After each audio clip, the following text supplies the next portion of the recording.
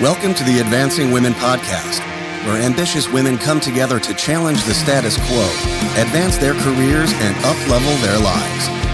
The Advancing Women Podcast is hosted by gender equity expert and executive coach, Dr. Kimberly D. Simone. Welcome, warriors, to the Advancing Women Podcast. It's strange how often we have to sell people on gender equality.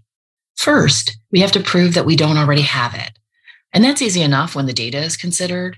Second, that gender equality is not about accommodating women. That mindset is actually the opposite of equality. We don't accommodate half the population. It's about creating an environment conducive to the success of individuals in the 21st century. It's not a conversation about being asked to make changes for women. And finally, convincing people that gender equity is good for everyone. There are evidence-based, proven positive outcomes for everyone, the world, nations, businesses, women, children, and yes, men too. This idea that things have gotten so much better persists, and with it, the idea that the work is done, when the data just doesn't support that. There is a data-supported, evidence-based women's leadership gap. Women are 51% of the population, yet only 12% of top earners in this country are women. Less than 10% of CEOs are women, despite earning more than 50% of undergraduate degrees and 59% of all master's degrees, and representing almost 50% of graduates from top institutions that prepare and churn out CEOs, like Harvard and Stanford MBA programs.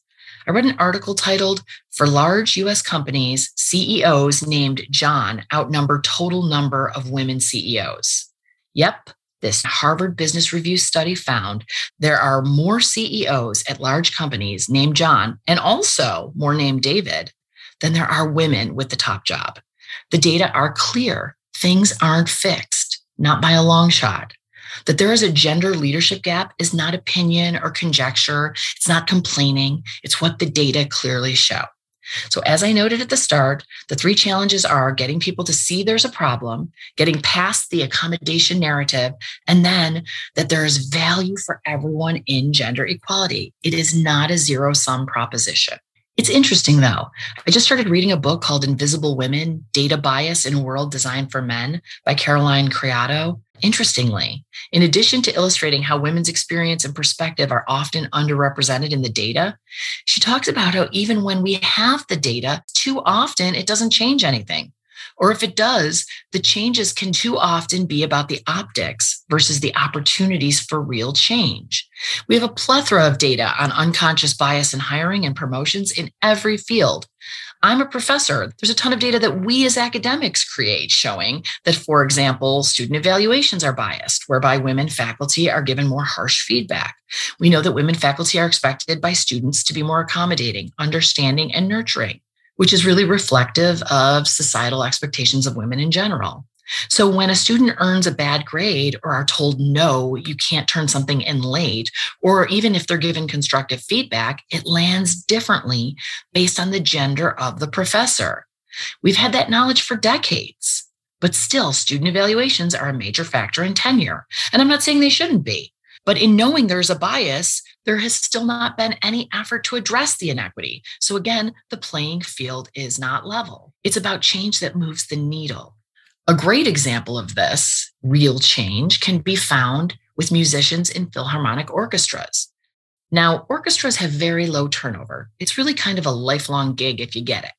So if anywhere change would be a challenge, it would be here. But they wanted to change it, and they did.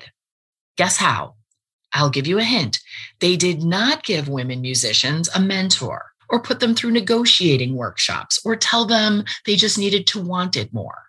In an attempt to overcome gender bias, they changed their hiring practices and policies. As part of these revisions, a number of orchestras adopted blind auditions, whereby screens are used to conceal the identity and gender of the musician from the jury. And guess what happened?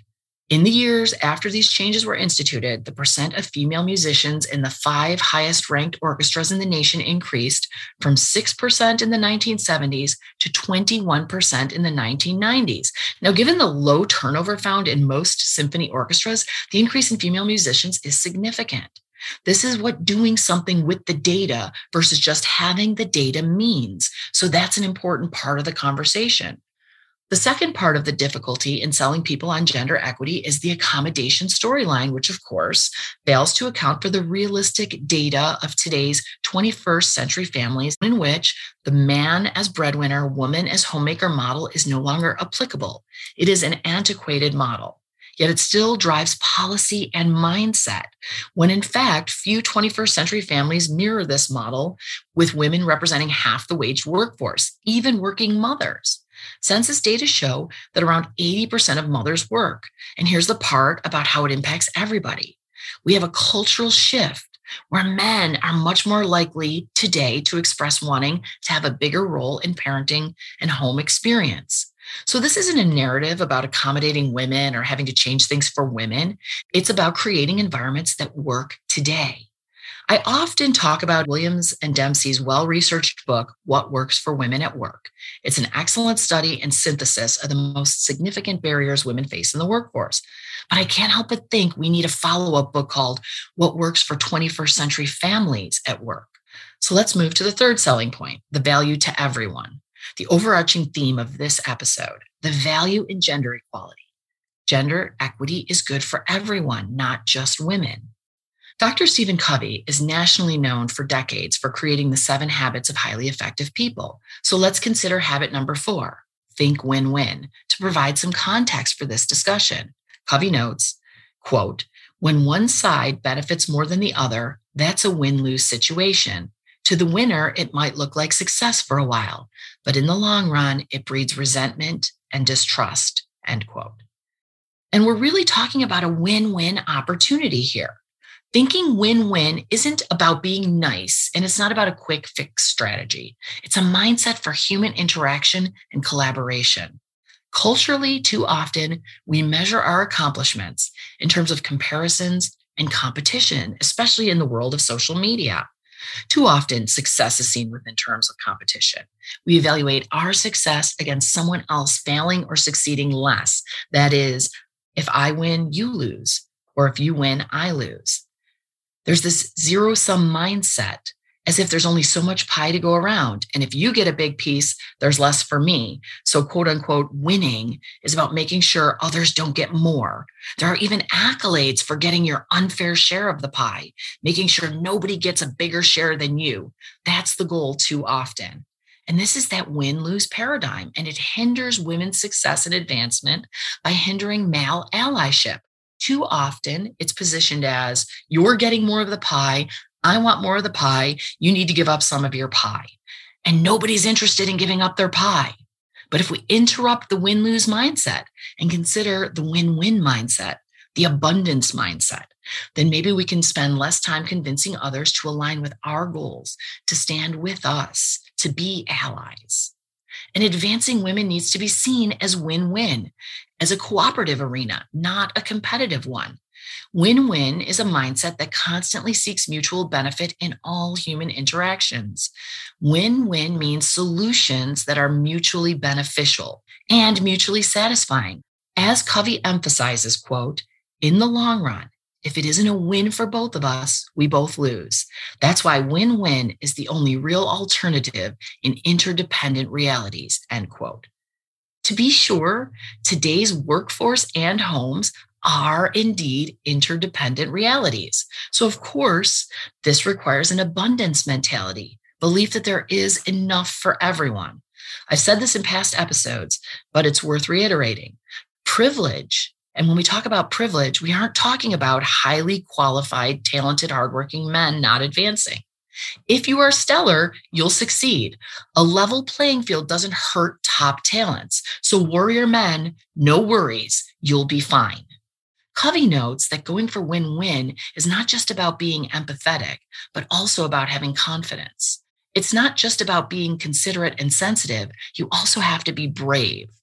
To do that, to achieve that balance between courage and consideration is the essence of, fundamental to, win-win.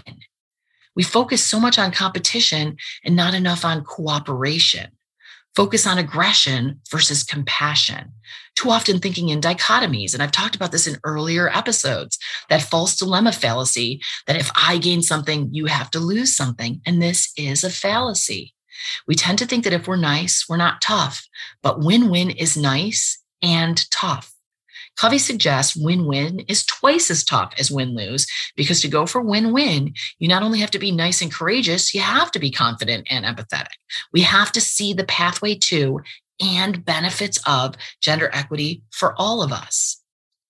Michael Kimmel, a preeminent scholar of men and masculinity, has an excellent TED Talk titled Why Gender Equality is Good for Everyone, Men Included. And I'll include the link to that talk in the notes. But he begins the talk with this first line, quote, "I'm here to recruit men to support gender equality," end quote. So of course, I was hooked right from the start. I was like, preach, Michael, amen. So he goes on to talk about how there are those who see gender equality as something that is detrimental to men. And this quote from the talk is so poignant. He says, quote, "If you listen to what men say about what they want in their lives, gender equality is actually a way to get the lives we want to live." He goes on to discuss research that shows how men today want to live where they have, quote, terrific relationships with their children. Notice he doesn't say that they want their kids to think they're great dads or they want to be seen as great dads. It's about wanting a great, joyful relationship with their children. So then, if men really want to be more present fathers, have great relationships with their children, they need more flexible work schedules to have more work-life balance. So then, at what point will we make the shift from a woman's request or problem that needs, quote unquote, accommodating to a 21st century family need or ask? That's really critical. Kimmel also notes that many men express that they want and expect their wives or spouses or partners to work outside the home in meaningful, interesting work they're committed to. It's interesting, right? Because for the first time, culturally, we're starting to hear more conversations about men having work-life balance and work-family balance. And that's pretty new. That has historically been a conversation about women who work. Certainly, there's still much more conversation about women having it all, but there are more men than ever beginning to complain, to see the downside of sacrificing home and family time for work commitments. We too often think of equality for women in terms of men being expected to do more at home, more childcare, more domestic tasks. And certainly that is an important part of the conversation. The imbalance between working parents' household tasks is well documented in the literature as one of the limiters to women's advancement in the paid workforce and a host of other quality of life issues. But the conversation is also about men wanting many of the things the movement for women's equality has spearheaded. We're learning more and more through the current literature on work-life balance that it is perhaps a myth that work-life balance is just for women. Flexibility is historically associated with women, but recent research shows it is increasingly important to the recruitment and retention of men too. A recent Global Institute for Women's Leadership study found that 50% of men consider the availability of flexible working when looking for a new job, which wasn't far off the 60% of women who answered the same. Too often, and for too long, diversity initiatives have focused on treating men and women differently, assuming men and women have different priorities. But recent research increasingly suggests that both men and women equally want well-paid jobs that fit in with family life. The key to achieving equality in the workplace, then, is recognizing this and shifting that mindset, that cultural shift that doesn't assume women will settle for less in the workforce and that men don't care about flexibility or work-life balance. The idea that career, power, pay, prestige aren't important to women may seem anachronistic in our current culture where women make up half our workforce. But the men as breadwinner, women as homemaker model persists. And it's not good for women, but it's also not good for men. Research shows the stress of men as sole provider or primary breadwinner has a negative influence on men's happiness and health. It may seem easier in the short term, even logical, to draw distinct lines and priorities for men and women based on salary and prioritizing of one career, but it's too often a short-term gain, long-term loss when we examine the consequences of a gendered society versus the benefits of gender egalitarian societies. So what does the data show about what men have to give up for gender equity? Isn't that the conversation? What are men going to have to give up? Well, research shows the more egalitarian the relationship, the happier couples are. Research shows that egalitarian marriages are happier than hierarchical marriages, and that gender equity is not only good for marriages, but also for their children who are happier. Win-win. And the win-win goes on and on. Gender equity is good for men, women, children, but it's also good for countries. Research shows that the most gender egalitarian countries are the countries that score highest on happiness indexes.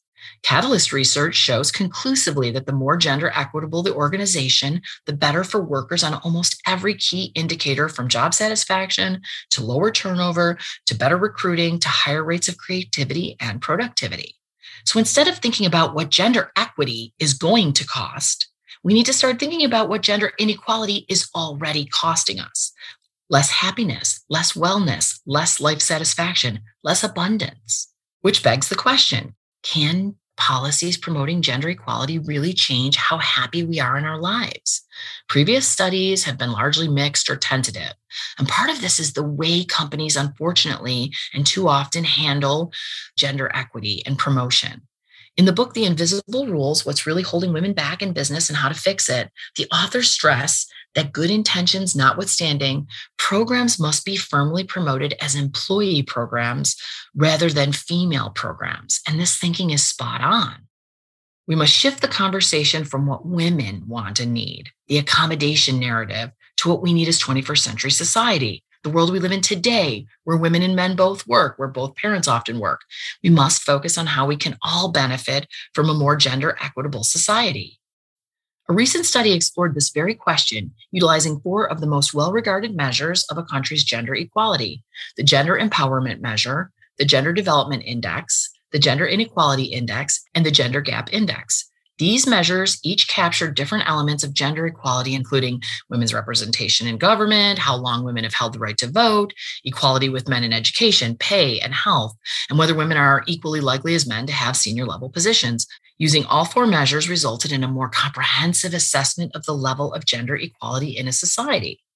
The researchers combined the gender equity data with mean levels of life satisfaction from the World Values Survey, which was a massive and rigorous survey conducted in countries around the world, as well as data for other variables often shown to influence levels of satisfaction, like individualism of culture, gross domestic product, unemployment, economic growth. They also used data from the Eurobarometer survey to give a longer time period of analysis. And this was more than 15 years of data, looking at the United States, Canada, Europe, Australia, New Zealand, and Japan. They found clear and convincing results. Residents of countries with greater gender equality are, on average, more satisfied with their lives than are residents of societies with less gender equality. Now, from the perspective of women, these results may seem intuitive, but the question at hand is whether or not this increase in life satisfaction for women comes at the expense of men's life satisfaction. Does advancing the rights of women mean reducing the rights of men, as some have suggested? In short, the results of many studies and the robust study I just noted show that the answer is no. Breaking out life satisfaction by gender groups, the authors found that gender equality raises life satisfaction not just for women, but for men too. Providing opportunities for women in the government and in the workplace does not mean fewer opportunities for men to succeed and find happiness. To use the common aphorism, a rising tide lifts all boats. We all benefit from working towards equality and justice. And we are seeing major social cultural shifts in the way men feel about family and the issue of work-family balance. A recent GQ Men's Magazine survey with their male readers and found that readers' number one focus was to, quote, become a more present father. In her excellent TED Talk, Why Gender Equality is Not Just About Women, Carolyn Strachan focuses on 3 key tenets of gender equality: competence, capability, and childcare. So the childcare piece really speaks to how gender inequality is not a women's issue. She notes, quote, women don't just become mothers, people become parents, end quote. Which I think is profound and begs the question, how is it that we continue culturally to make parental leave a woman's ask? That's unfair to women, to be sure, but it's also discriminating against men. If the GQ survey and others like it show that men want to be more present fathers, then we have to shift the conversation. Men should be out screaming in the streets about their inequity and discrimination in the workforce as it relates to parenting and parenting leave. If we all truly benefit from gender equality, and it is a human rights issue, not a gender issue, we have to create solutions that work for 21st century families. For too long, we've tried to workshop, mentor, and sponsor women out of inequity without addressing the structural, societal, and organizational barriers, the real societal changes, the shifts in mindset and policy and action that need to happen. Enough with the 1950s homemaker breadwinner model already. It's antiquated and nobody wants it. It doesn't work for men or women, and it certainly doesn't work for 21st century families, but here it remains. These are every person issues, 21st century family issues. It's crucial we create practical solutions that address the needs of a diverse, dynamic 21st century workforce. The solutions depend on us shifting our mindset from a woman problem to a human problem, to our modern day workforce needs. Organizations and organizational leadership must be educated as to the difference between public relations diversity initiatives and leadership diversity and inclusion initiatives that fix the problem, that fix this broken pipeline. In the face of so many initiatives and so much cultural and media reinforcement that the problem is fixed, a more complete and accurate narrative is needed, a more practical narrative. Certainly, the public relations problem has improved whereby companies are not seen as culpable for the problem. The more initiatives that are implemented, the more the storyline is that they're doing everything they can. So the optics for corporate America and many different organizations has improved. The pipeline to leadership for women, however, remains broken. The extreme work model within the context of 21st century families, which includes families with both parents working outside the home, single parents, same-sex couples, no longer works. And again, it's not about women. Research shows it is difficult for men with working wives to advance when competing against men with stay-at-home wives. Likewise, same-sex parents see the same issues. In one study I conducted, I interviewed women on the verge of promotion within a Fortune 100 company to better understand their decision-making relative to their advancement. And one woman noted that her and her wife both worked for the same company. But now with the birth of their second child and with the promotion on the horizon, they realized that her wife would need to step down and be home with the kids, that they both couldn't work at the level leadership would require. So they needed to make this change. And this, of course, is an isolated example, but it's illustrative that it wasn't about one woman subordinating her career, which I've talked about in past episodes, and the research shows to be a common outcome in dual working parent decision-making. Often women decide to take a step down. But in this case, it's about someone subordinating their career. Under the current extreme work model, someone must subordinate their career, which really suggests that the inflexible, often extreme work model doesn't work for 21st century families. And so we need to shift the conversation and begin to see and believe that gender equity is good for all, that it is good for men, and how a more gender egalitarian future is one that will improve our lives. It's a future with potential for more happiness, reduced stress, better health, better marriages, more successful and profitable companies, more abundance. And so my manifest statement for this week relates to the aphorism I mentioned earlier. Indeed, a rising tide can lift all boats. Less gender inequality equals less gender discrimination for women and men. We will all thrive in a world where both genders are afforded their own pursuit of happiness, unhindered by discriminatory laws and policies, prescriptive social constructs, and gender stereotypes and biases. For all you warriors listening who want to continue to transcend barriers and thrive, make sure to hit that subscribe button. For more resources, you can visit my website, www.advancingwomenpodcast.com, and connect on Instagram at Advancing Women Podcast. I love getting your feedback and ideas, so please email me at drdsimone@advancingwomenpodcast.com with your ideas and feedback.